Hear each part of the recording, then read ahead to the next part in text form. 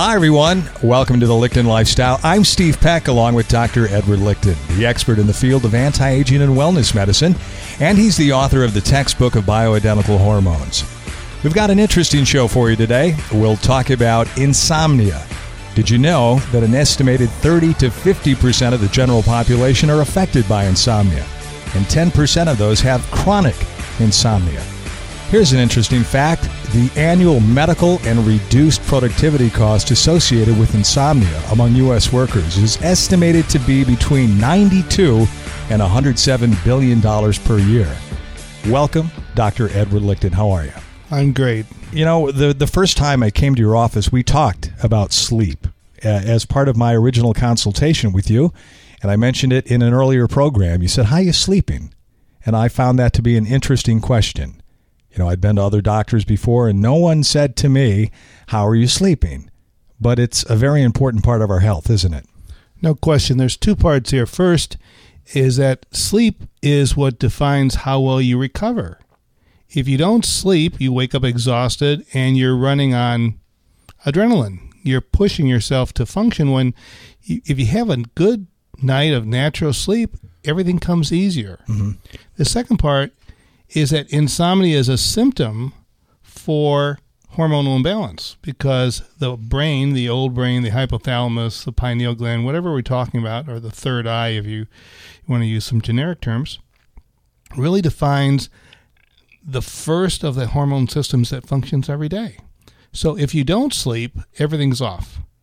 And if you don't sleep, it's a symptom that other things are off. So it's two components. How well you sleep really defines how well your day goes. So break it down for us. What is it that keeps people from sleeping?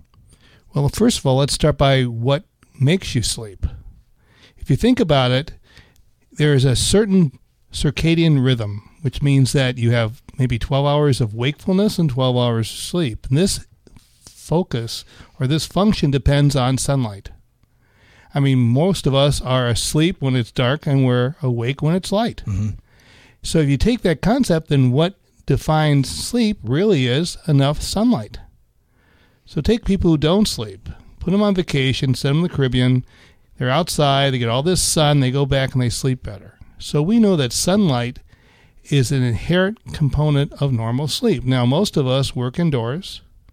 We wear clothes that covers us up. Most of us, at least in Michigan and the Northwest, and the northern half of the United States really don't have sunlight for 4 or 5 months a year. Right. And there's a whole psychological component called SAD, seasonal affective disorder. People get tired and depressed and sad during this phase when there's no sunlight. So what the natural function is that when sun hits your skin, and we'll talk about young skin versus old skin, mm-hmm. it affects cells in the skin called melanocytes.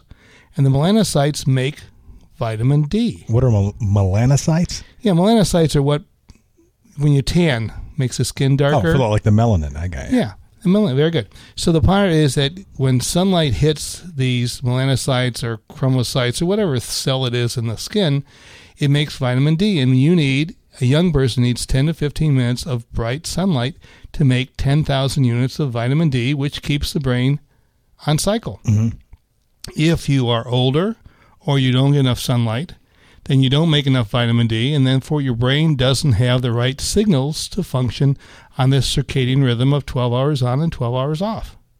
So by not getting enough sunlight, or having older skin, or not getting enough vitamin D, which is the bottom line, that is the first criteria for having poor sleep patterns.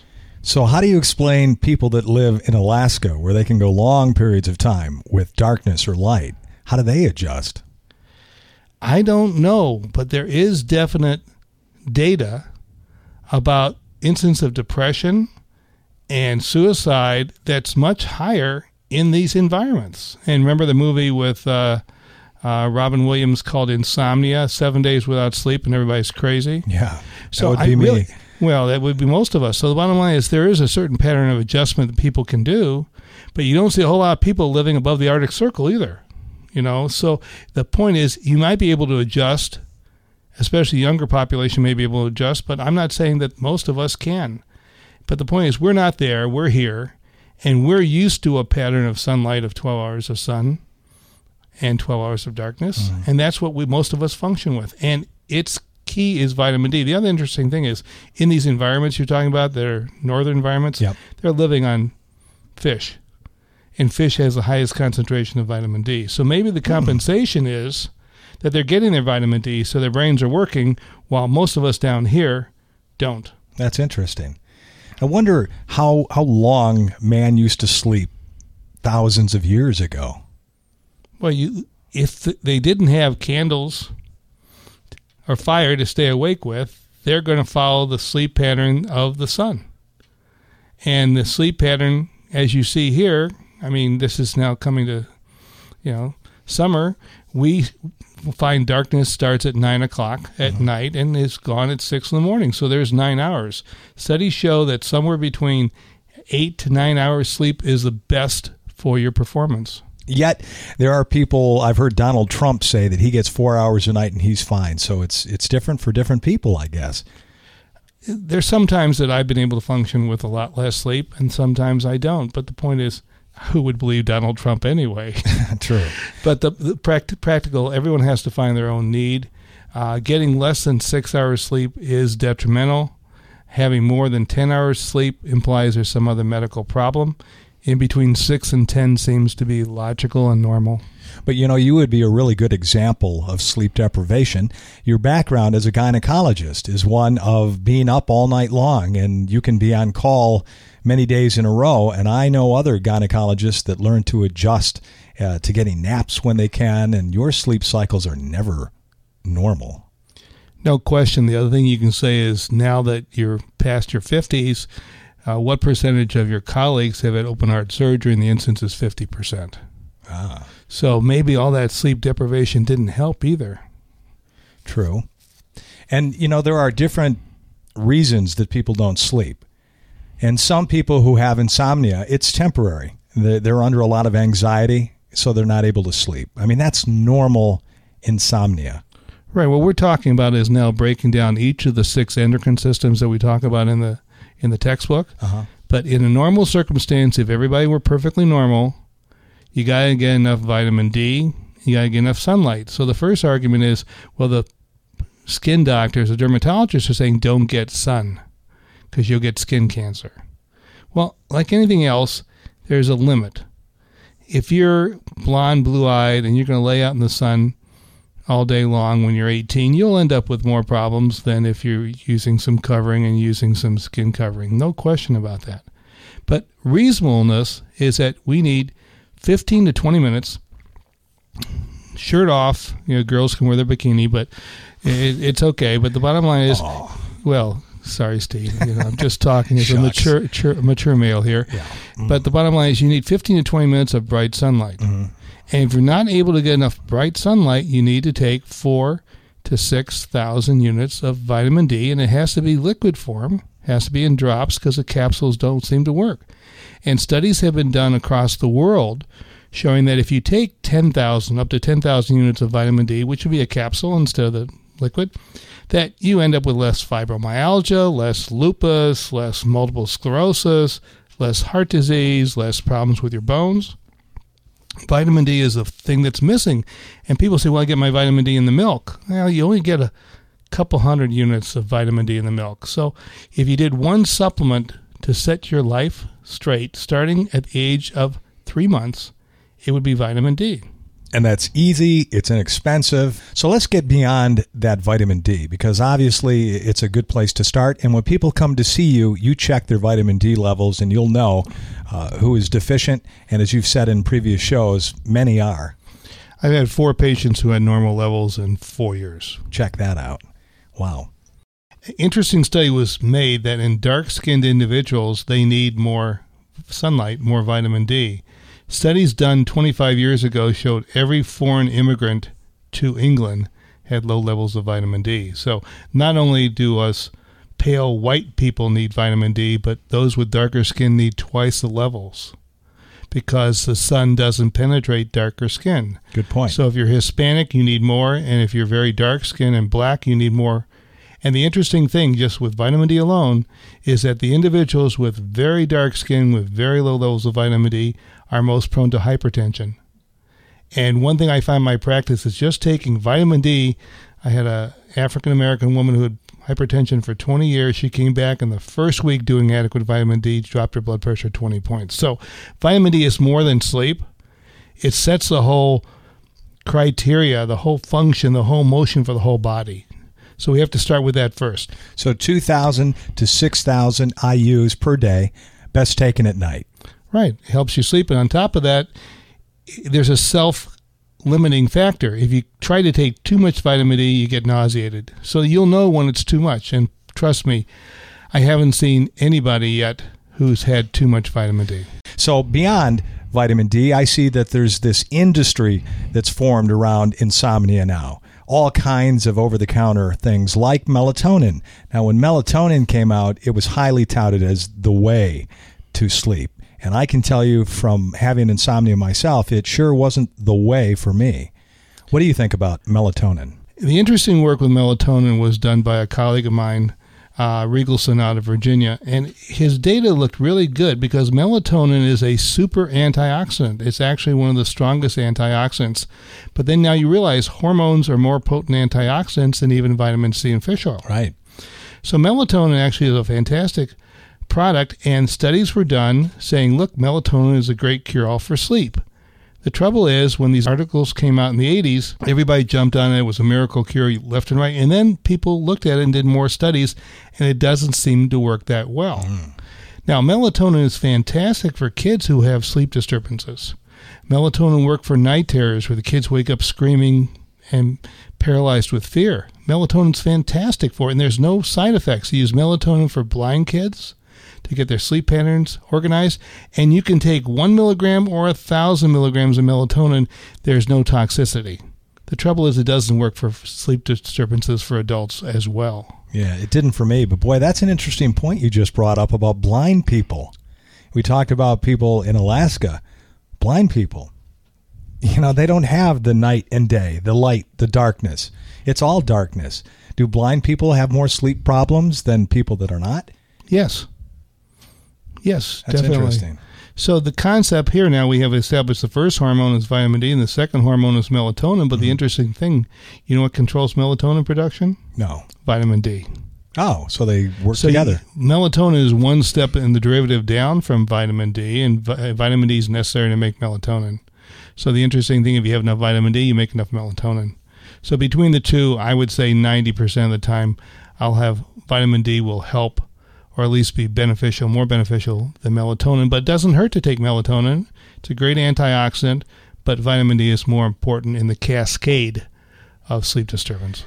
Then for a while, everyone thought that tryptophan was the answer, and tryptophan was helping some people with sleep disorders for a while, and then it was banned. And now it's back, and now there's a new form called 5-HTP. What do you know about that? Tryptophan's been around, and we knew it worked to help with sleep and depression, and from the 1920s and 30s, when most of the hormonal work was actually done and natural work was done in the United States. What happens in the late 80s, early 90s, a batch of tryptophan, which they get it out of seaweed, was contaminated by red tide. And red tide is a parasite bacteria, something or other, that is poisonous, and a few people in Japan got sick or died. It was not tryptophan, it was a contaminated product. Just like we have, can't get heparin from China now because it was contaminated. But the U.S. government, in its wisdom, banned all the tryptophan. Yeah. What happens is 5-hydroxytryptophan is a chemical derivative of tryptophan, and it comes U.S. pure, U.S. Pharmacia pure, just like Lipitor or thyroid. So these products now that we use, and I use 5-HTP because it's more concentrated and it's available, is basically as safe as taking any prescription medication. 5-hydroxytryptophan have an effect of raising your serotonin level, which is one of your natural brain chemicals, which helps to calm down adrenaline. So you have adrenaline keeping you awake, speed, adrenaline, hit that ball, think about that person who's aggravating you, whatever adrenaline is that keeps you awake. Oh, yeah. And then you have, on the other side, you have two chemicals that turn it off, one being serotonin. What is serotonin? Serotonin is a chemical the brain makes, and this is like what the Prozac and the Paxils are supposed to do. Raise your serotonin so you feel calm. Gotcha. The second one is called GABA. We're going to talk about that in a minute. So the brain uses serotonin and GABA to turn off your adrenaline. And 5-HTP helps raise your levels of serotonin. So I use it for people who are asleep, people who are depressed, people who are anxious. And 5-hydroxytryptophan, just like melatonin, is so safe you can have the whole bottle at one time. There is no toxicity. It is a food. So you can't overdose on either 5-HTP or melatonin. Feel comfortable, use increased levels to see if you get a response. Vitamin D, melatonin, tryptophan. Then there are people that try to do it through teas like valerian, also supposed to calm you down.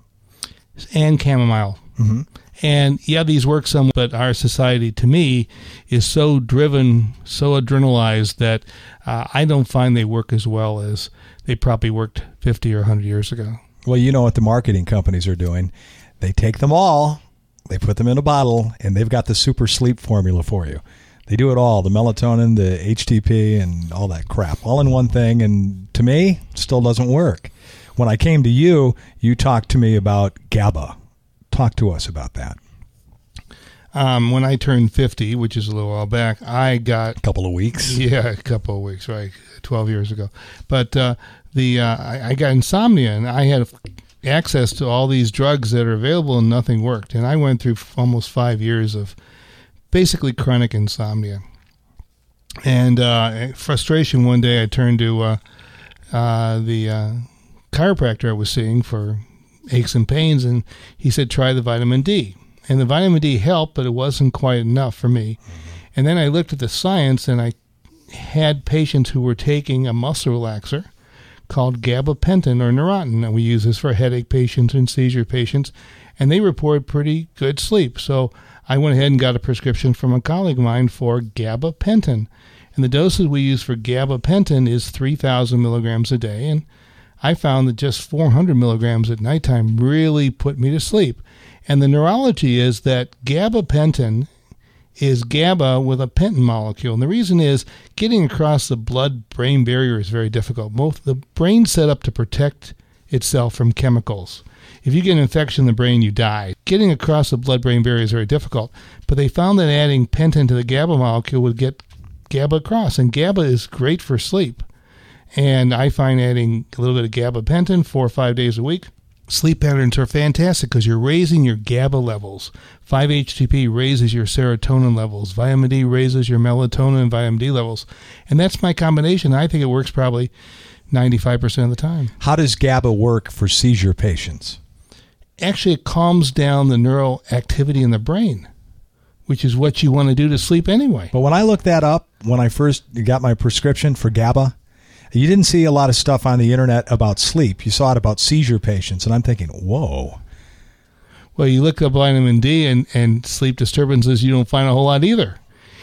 The truth is, what works is right. You know, just because someone hasn't written a protocol about it yet doesn't mean it's wrong. Mm-hmm. And what works for you, I mean, if sex works to get you to sleep at night, well, then go for it, whatever works. But true insomniacs have a problem because all of those things may not work for them. And then they turn to things like Xanax, Valium, and the new, just a whole bunch of sleep medications out there. Ambien, Rosarum, and Luna, whatever it's called. Lunesta. Before there was Dalmane, Restoril. The trouble with all these drugs, and no one tells you, is you sleep, but you don't sleep deeply. We know there are 5 stages of sleep. We call them REM, rapid eye movement sleep.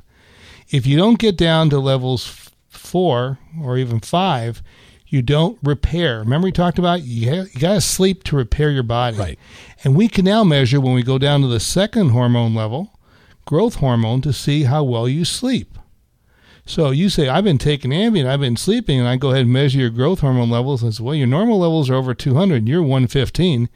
Your sleep isn't worth dooley-doo. Okay? And that's the whole point we're making, is that even though you think you're sleeping, are you repairing? So when I measure hormone levels, not only do I measure the vitamin D level, but we measure growth hormone levels. And growth hormone tells you how well you're healing. And if you don't sleep well, you end up with low growth hormone levels and fibromyalgia. My whole body feels like I'm 90 years old in the morning when I wake up. So sleep and repair, vitamin D, and growth hormone. For me, personally, with my sleep disorder, and I think that we all need to kind of identify what our trigger is. For me, I'm the kind that lays in bed, and that's when my mind decides to do its work. Will not shut up. The more I need to get up the next morning, the more that anxiety kicks in. It's the syndrome of looking at the clock. It's 2 o'clock. It's 3 o'clock. And in my past, I've tried to do everything, setting the lights right, dimmer before you go to bed, staying off the caffeine, taking all of the stuff we've talked about, but yet there's still an overriding anxiety that can keep me awake. So for me, the only thing that has ever been able to work is Xanax, just because I think it calms whatever anxiety I have. It's an anxiety issue more than some other hormonal sleep disturbance. Anxiety and adrenaline are the same thing. So your adrenaline levels are high enough that you can't balance them with enough GABA and serotonin to calm them down. Now, what I do now, and I had as bad as anybody. I mean, I went to where I was feeling like sitting and spinning. I just couldn't function. What I do now, and what I did the last few nights, is I worked out hard in the gym yesterday in the morning, so I was a little more tired. I went to bed when I felt I had to go to bed. I took my vitamin D when I went to bed. I woke up at 2 o'clock. I took some more vitamin D. Woke up at 5 o'clock, took a little more vitamin D, and I got out of bed this morning at 9 o'clock. So I had 11 hours sleep, which is really pretty good for a guy who used to function on 4. So you can use vitamin D, you can use 5-HTP, and you can get off of the Xanaxes and the Ambiens and all the other stuff, which is not going to allow you to get deep enough sleep to repair your body. And trust me, at 62 or at 52 or at 42 or 22, you need to get a good night's sleep. And then without that REM sleep, deep enough REM sleep, you're setting your body up for disaster. Now, everyone who is suffering from chronic insomnia at one point years down the road, consider going to a sleep clinic just to figure out what's going on. I know one gentleman went and they ran the test, and when all was said and done, he didn't really have any more information than he started with. They didn't find anything wrong, but the guy still couldn't sleep. So I guess at one point people end up at a sleep clinic trying to find help.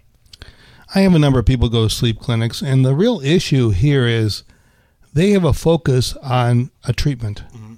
And that treatment is called CPAP. They're saying in the position of sleep where you go into, you lay on your back, your glottis closes down, you don't breathe for 20, 30 seconds, then you grasp for breath. That wakes you up, and your sleep disturbance is based on oxygenation. So are we talking about sleep apnea?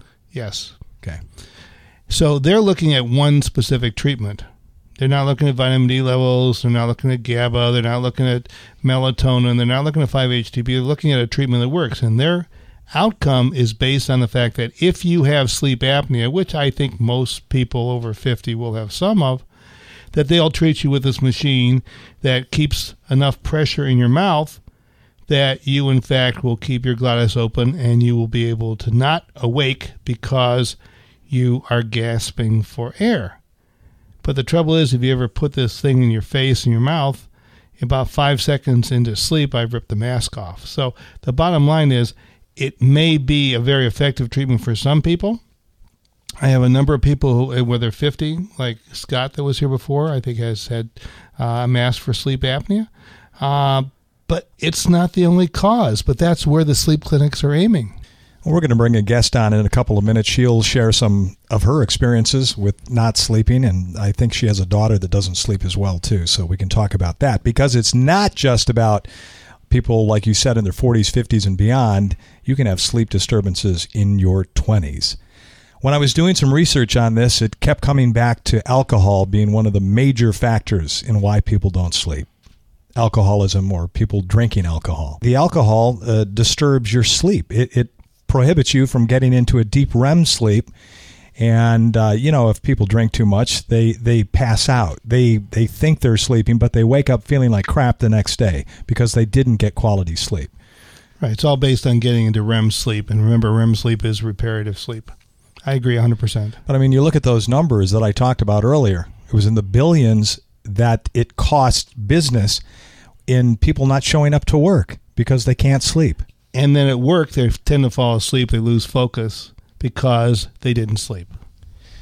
So then there's the sleep disturbances that are created by hormonal issues. Let's talk about thyroid first. We've talked about vitamin D and the old brain. We've talked about growth hormone and the new brain. Now we're talking about thyroid. Half of Michigan, half of the people in the goiter belt here in the Midwest have low thyroid. Now without thyroid, you're slow, you're tired, your nails are brittle, your hair gets thin, and you get chunky. The thyroid is a gland that sits below your Adam's apple in your neck. Thyroid is necessary for growth and energy. If you're born with low levels of thyroid, it actually causes cretinism, which is mental retardation, small stature.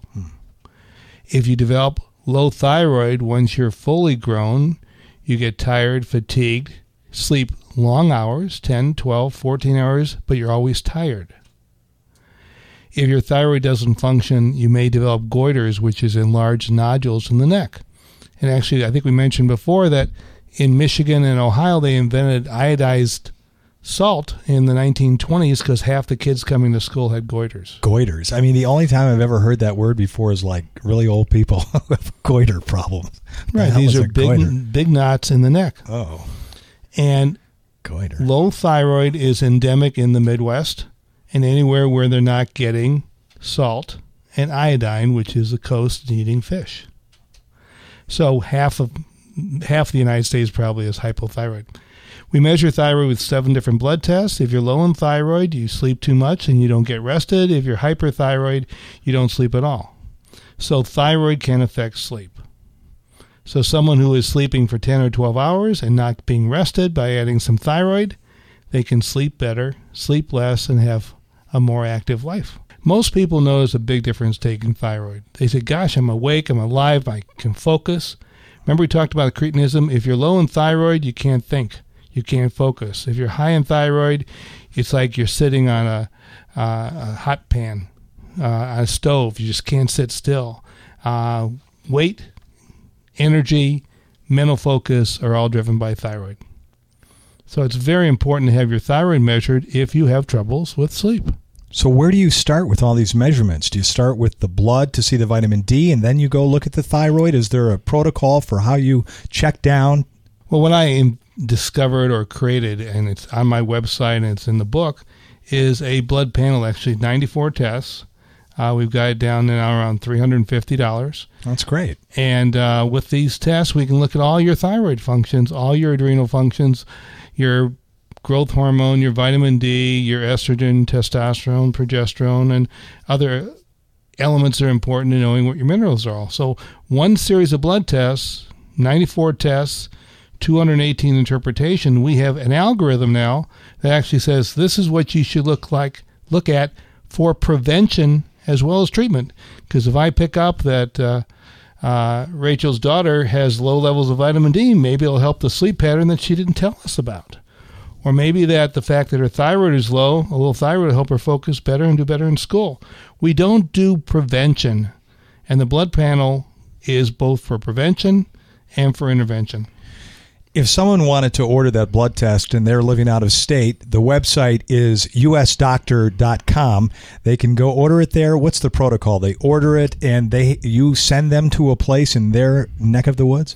Actually, it's so simply they can print off the lab tests right off the computer. So usdoctor.com, look at lab tests and print it off. But they have to go get the blood drawn. They have to physically go to a lab, whether it's LabCorp, Quest.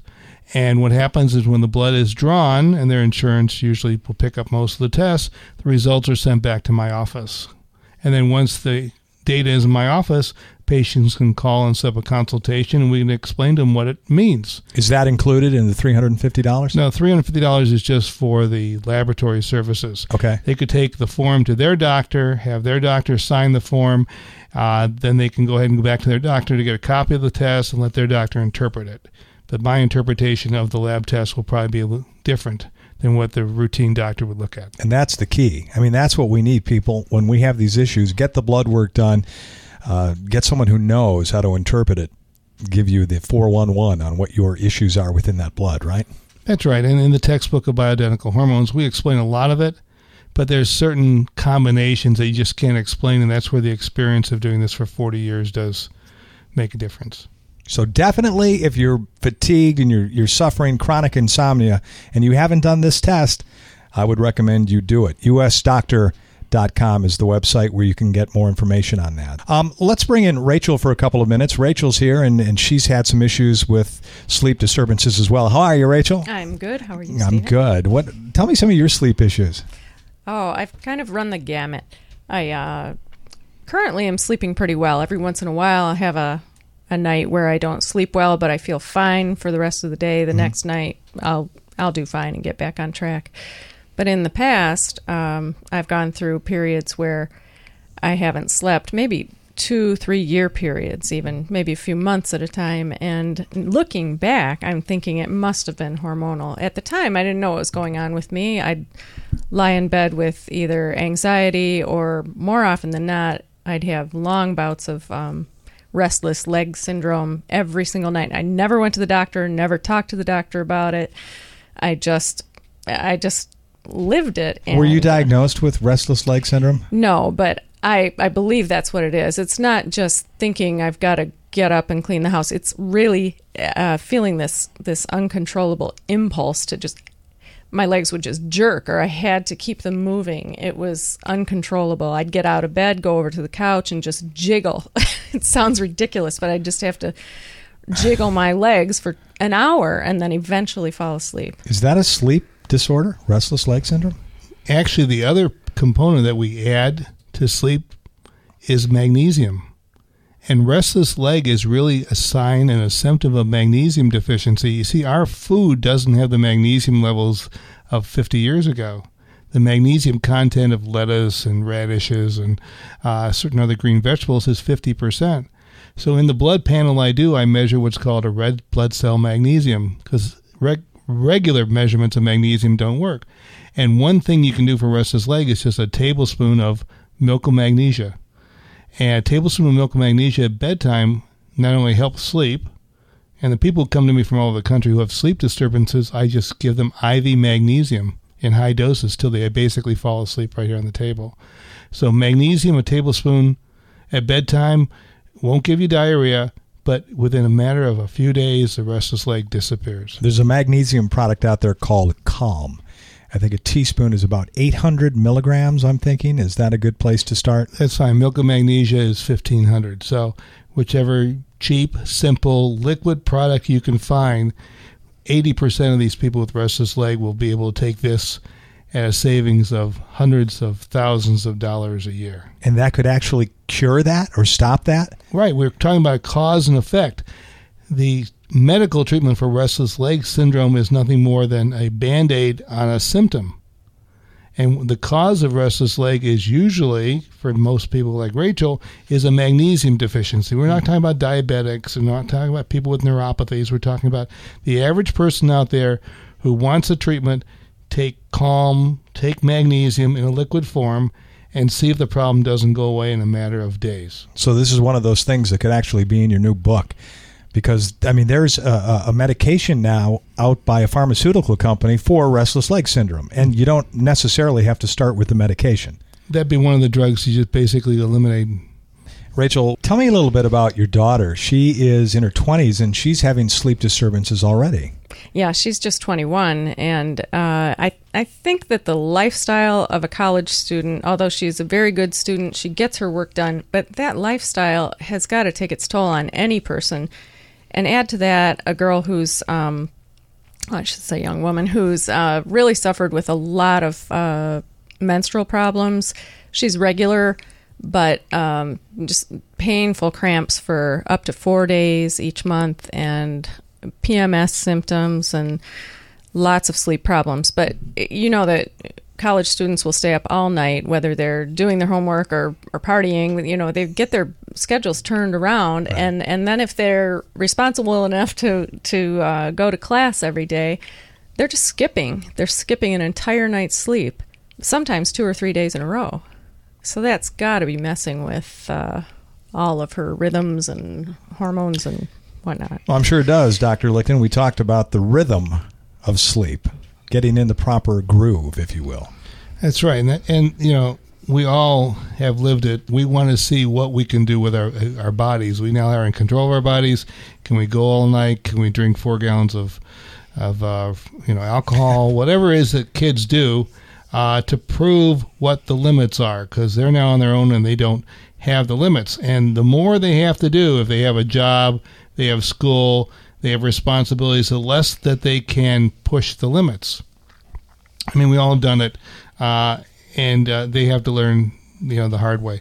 But vitamin D can help reset their circadian rhythm. I flew back just recently from Europe, and the bottom line is I basically came back to work the next day using the vitamin D and the GABA to function, to force my body into sleeping at the right time.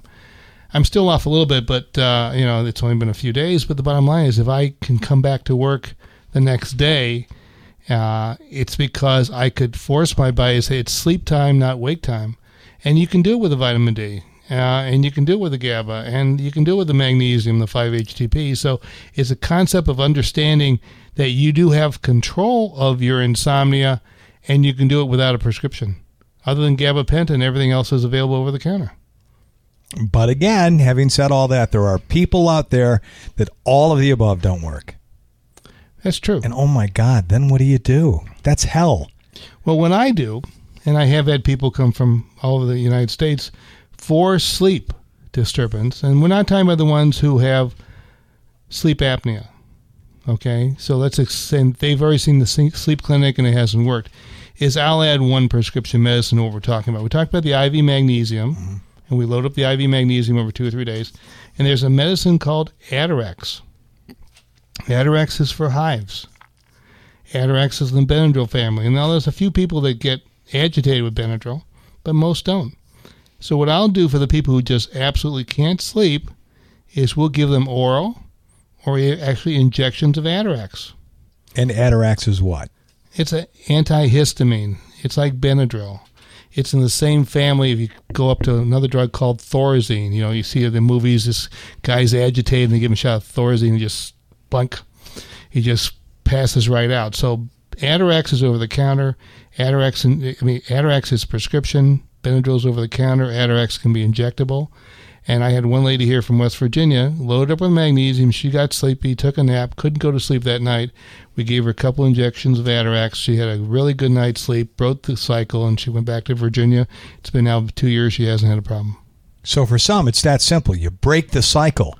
That's right. It's all whether you can break the cycle naturally, whether you can break the cycle with prescription medicine, and then if you can't, there's interventions that a doctor can do naturally with the minerals, the magnesium, and with prescription medication. And then, so part of me now wonders how much of this insomnia is mental, because that cycle, part of that cycle is up here in the head.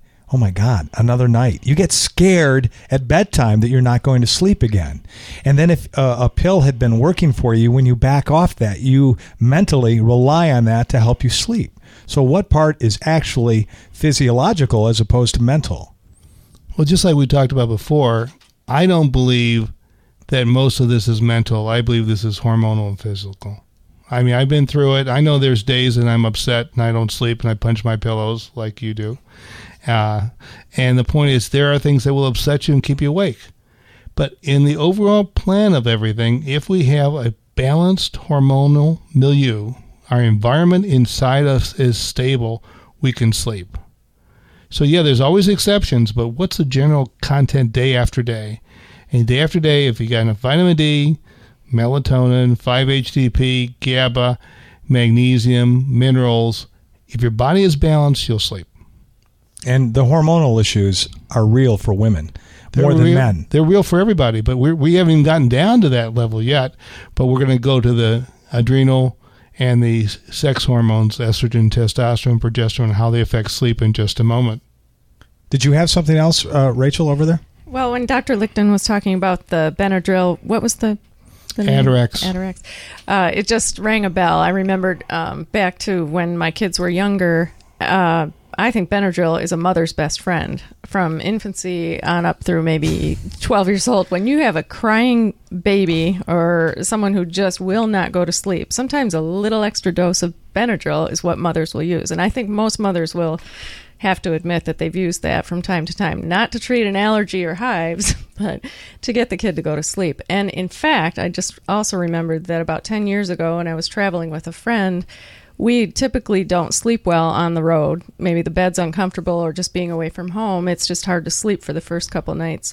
We would take our bennies along with us and take them ourselves. I mean, these are 40s women taking Benadryl just to take the edge off and just relax and get a good night's sleep. But it's good to hear that it's not harmful. There's nothing wrong with it. I mean, you don't give a kid a whole bottle of Benadryl, but just a little bit. Well, I mean, they make baby Benadryl, right? Mm-hmm. Right, and actually... one more thing that comes back now after 30-some years is my children got hyper on Benadryl, so we didn't use Benadryl, but my daughter never slept. I mean, she was just to where we were like hell every day of the week. And I learned from an old-time pediatrician about using phenobarbital, and actually phenobarbital drops back in the 1970s were available, and a couple drops of phenobarb put this hyperactive kid to sleep so mom and dad were able to live. But when people hear that word, they think of psychotic people or something, don't they? Again, everything is dose related. I told you that gabapentin, we use it for seizures, is 3,000 milligrams, and I'll use 100 to 400 milligrams to get people to sleep. So 1/6, 1/8 the standard dose doesn't sound like a whole lot.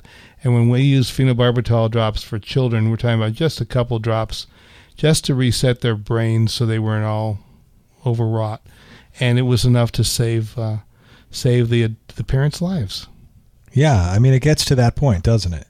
Yeah, 4 months without sleeping and both of you walk around like zombies. Yeah, no question. Some people sleep really well after sex. What's going on with the brain that allows it to reset into a relaxed mode after sex? The hormones that certain hormones kick in that mellow you out? Right. The serotonin levels go way up after sex. Okay? And men and women are obviously different. Some women will sleep well. Men usually after sex sleep quite well. Far too quickly for a lot of women. Thank you. Good night. Do they even have enough time to say that? Anyway, the bottom line. Honey, are you still breathing? Okay, now we're back. Now back to our audio. So the point is, serotonin release is natural after sexual release, and there's other hormones that are released as well, including oxytocin and vasopressin, which are minor hormones. And again, we don't really know a lot about these two. And I do have some people who are telling me they use oxytocin to increase libido. I have others who tell me they use oxytocin for mental focus. I don't have enough information yet on how these minor neurohormones affect people. But if you're doing well, we don't have to function with that. I want to learn more about oxytocin. Been hearing a lot more about it lately. There's really not enough data in the literature, and all I have are case reports, like someone tells me this works for this or that.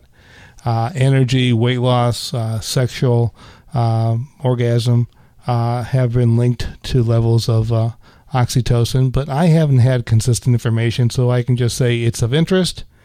It's not expensive. It's only available through a compounding pharmacy.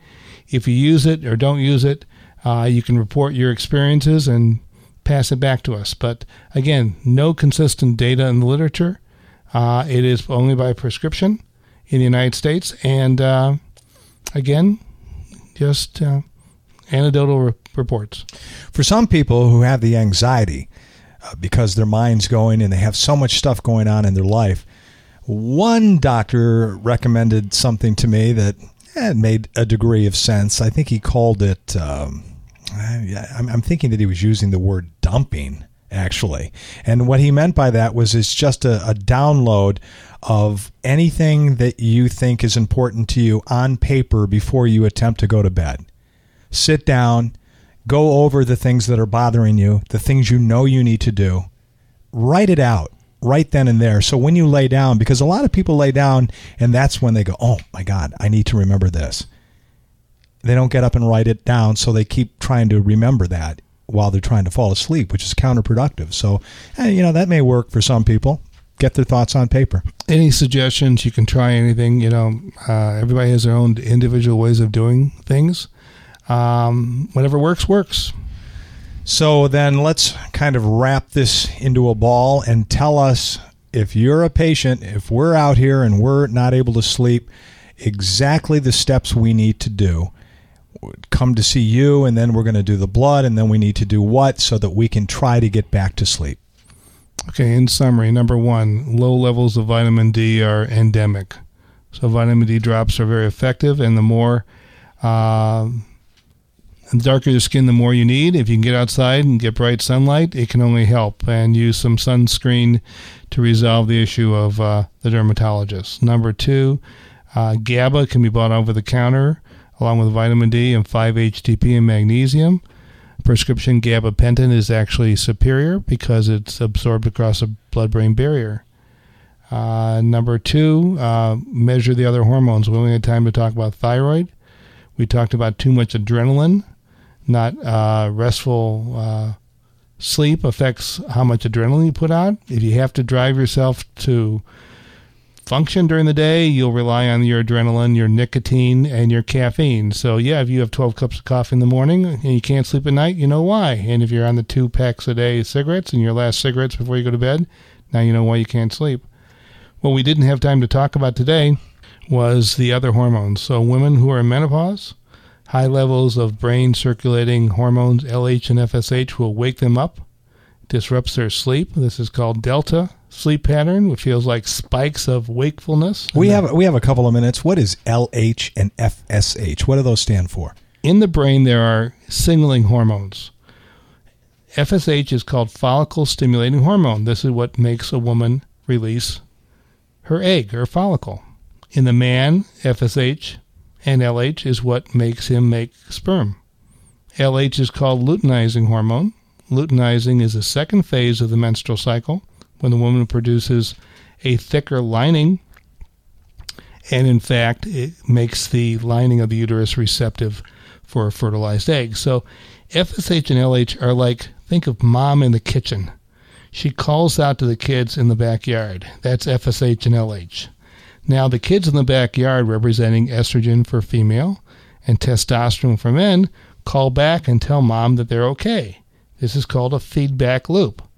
Now, if mom calls out and the kids don't answer, she calls out louder and louder. And what happens is when there's no response from the ovaries in the backyard, these levels of FSH and LH are so high that they disrupt the sleep pattern. Feedback loop. Now, when we replace the hormones, giving the woman estrogen or testosterone, it shuts down this FSH and LH, and she's able to sleep. And same thing applies to the guy. I had terrible insomnia. I was waking up twice a night with night sweats and having to take showers, and my testosterone level was in the toilet. And when I taken testosterone replacement, my sleep pattern resumed within 2 days.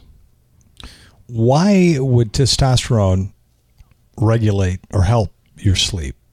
Again, the same LH and FSH, these high triggers from your brain trying to get some response from your ovaries or your gonads, that triggers a disruption in sleep. It's like having an electrical jolt to your brain. Mm-hmm. And that's what disrupts the sleep pattern in a menopausal or an andropausal individual. By giving enough hormone to shut down mom screaming in the kitchen, those signals drop to a normal level and sleep patterns can go back to normal. Okay. Hey, Rachel, you had a question the other day. It's not directly related, but it was a good question about getting your hormone levels checked, and how do you know when you went in what they were? What was that question? I was just thinking about how if I decided to have that blood test that's $350, I think, and it gives you all these different levels and readings, and if I have it done once on today, my levels are going to be, the numbers will be out on the paper. But I guess my question is, doesn't it fluctuate? Don't so many of those hormones fluctuate from day to day or even hour to hour? So how can you be sure of what my average is? Yeah, and that's the female end of that. The same for the male would be, I come in, you check my testosterone. Today, it could be 200. Tomorrow, it could be 800, maybe. Yeah, because you had said earlier that if you're under a lot of stress, your testosterone can drop. So when we come in on test day and you read those results, how do you know that that is an average? Okay, let's take one at a time. Rachel comes in and assume we're somewhere around 50 and we think we're probably menopausal. We know that the numbers for FSH and LH should be under 10 if she were 25 or 30. She's menopausal, levels could be 20, 30, 40, 50, 60, 70, or 100. So if she's over 20, she's menopausal. She could be over 20 or she could be 100. Doesn't make any difference. We still know that she's menopausal. Now, when we add the hormone levels back, we have two ways of measuring that she's now normal. One, she comes back and says, got no more hot flashes and sleeping better. Then we have a symptom that says we're now better. Or we can measure blood level at some point in time and say, gosh, your FSH and LH levels are under 10. You must be sleeping better. I rely on the art of medicine, which is what the patient tells me. If she's sleeping better, that's we've reached a standard point of success. In reference to you, yeah, if you were a ranger and you're a big, burly guy that jumps out of the airplanes with 100 pounds of supplies and equipment on your back, and I go ahead and make sure for the next 5 days if someone keeps prodding you so you can't sleep, your testosterone levels drop from 1,000 to 150. So sleep disruption will lower testosterone levels, but you're not being prodded by someone usually with electric prod to keep you awake for 5 or 6 days, so your patterns aren't going to vary from 1,000 down to 150. So if you're 200 one day, you may be 250 the next, or maybe even 300, but you're not going to change 800%. So if you're under 450 and we have those ratios we've established and you're not normal, then giving you testosterone replacement or one of the other anabolics we're using, you report your symptom. I'm sleeping better. I feel better. Mm-hmm. My sex performance is better. Yep. My life is better. So it's the art of medicine is listening to you report the symptoms, and the science of medicine says get us in the right ballpark with the measurement of the blood work. And stress lowers the testosterone, and lack of sleep can lower your testosterone. Right, we got two things. The term is anabolic and catabolic. Anabolic means makes you healthy, makes you well. Normal vitamin D, normal growth hormone, normal thyroid, normal adrenal function, normal testosterone, and woman normal estrogen. Those things that compete with this would be high adrenaline, high insulin, diabetes, and then disruption of these other hormones that we talk about being normal. So we have 8 hormones that are on your positive side, and 2 and 3 are on the negative side, but low levels of good hormones are bad. And high levels of bad hormones are bad. So we just have to look at these and say, where are you balanced? And then address it by reducing your bad hormones, by cutting down your stress and getting your diabetes under control, and increasing your good hormones, vitamin D, growth hormone, thyroid, adrenal, DHEA, and testosterone, estrogen. It's not... After 40 years, I can say it's not that complicated anymore. This is all I've been thinking about for 40 damn years. This is what works for hundreds of patients to see us every week. But it's the total program that we try to make ourselves healthier with that helps our sleep, makes us healthier. I mean, it's not just one thing. It's the way we eat. It's the way we sleep. It's the way we think or relax. And all of that comes into play. The older we get, the more we have to make sure that all the components are working. But if you're out there and you say, gosh, what can I do today? Well, you try your vitamin D, you can buy some 5-HTP, you can buy some GABA, you can buy some melatonin, you take your magnesium, and most of you will find you sleep better. It's our gift to you today is, hey, this is simple, this is knowledge, this is our medical and our community interest in making your life better. Start with doing it, read about it, check the website, And if you have further problems, you know where to go to get answers. Who are you going to call? You're going to call Dr. Edward Lichten at 248-593-9999.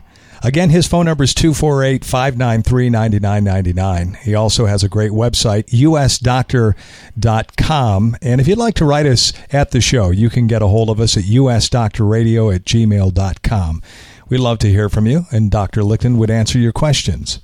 But I would highly recommend that you call Dr. Lichten if you're suffering from sleep problems, insomnia, chronic, or you just want to get yourself in a healthier state. Get your hormones balanced. That's what it's all about, right, Doctor? It's a good place to start. And he's the guy. He's the guy I would go to. He's the guy I have gone to. And this is your place right here, Dr. Lichten's office. As always, Dr. Lichten, a pleasure doing the show with you. Always my privilege. Rachel, thank you, Steve. Thank you for stopping by. It was very fun. Thank you. And we'll talk to you next week with another great subject right here on Dr. Lichten's program, The Lichten Lifestyle. I'm Steve Peck. We'll talk to you again next week.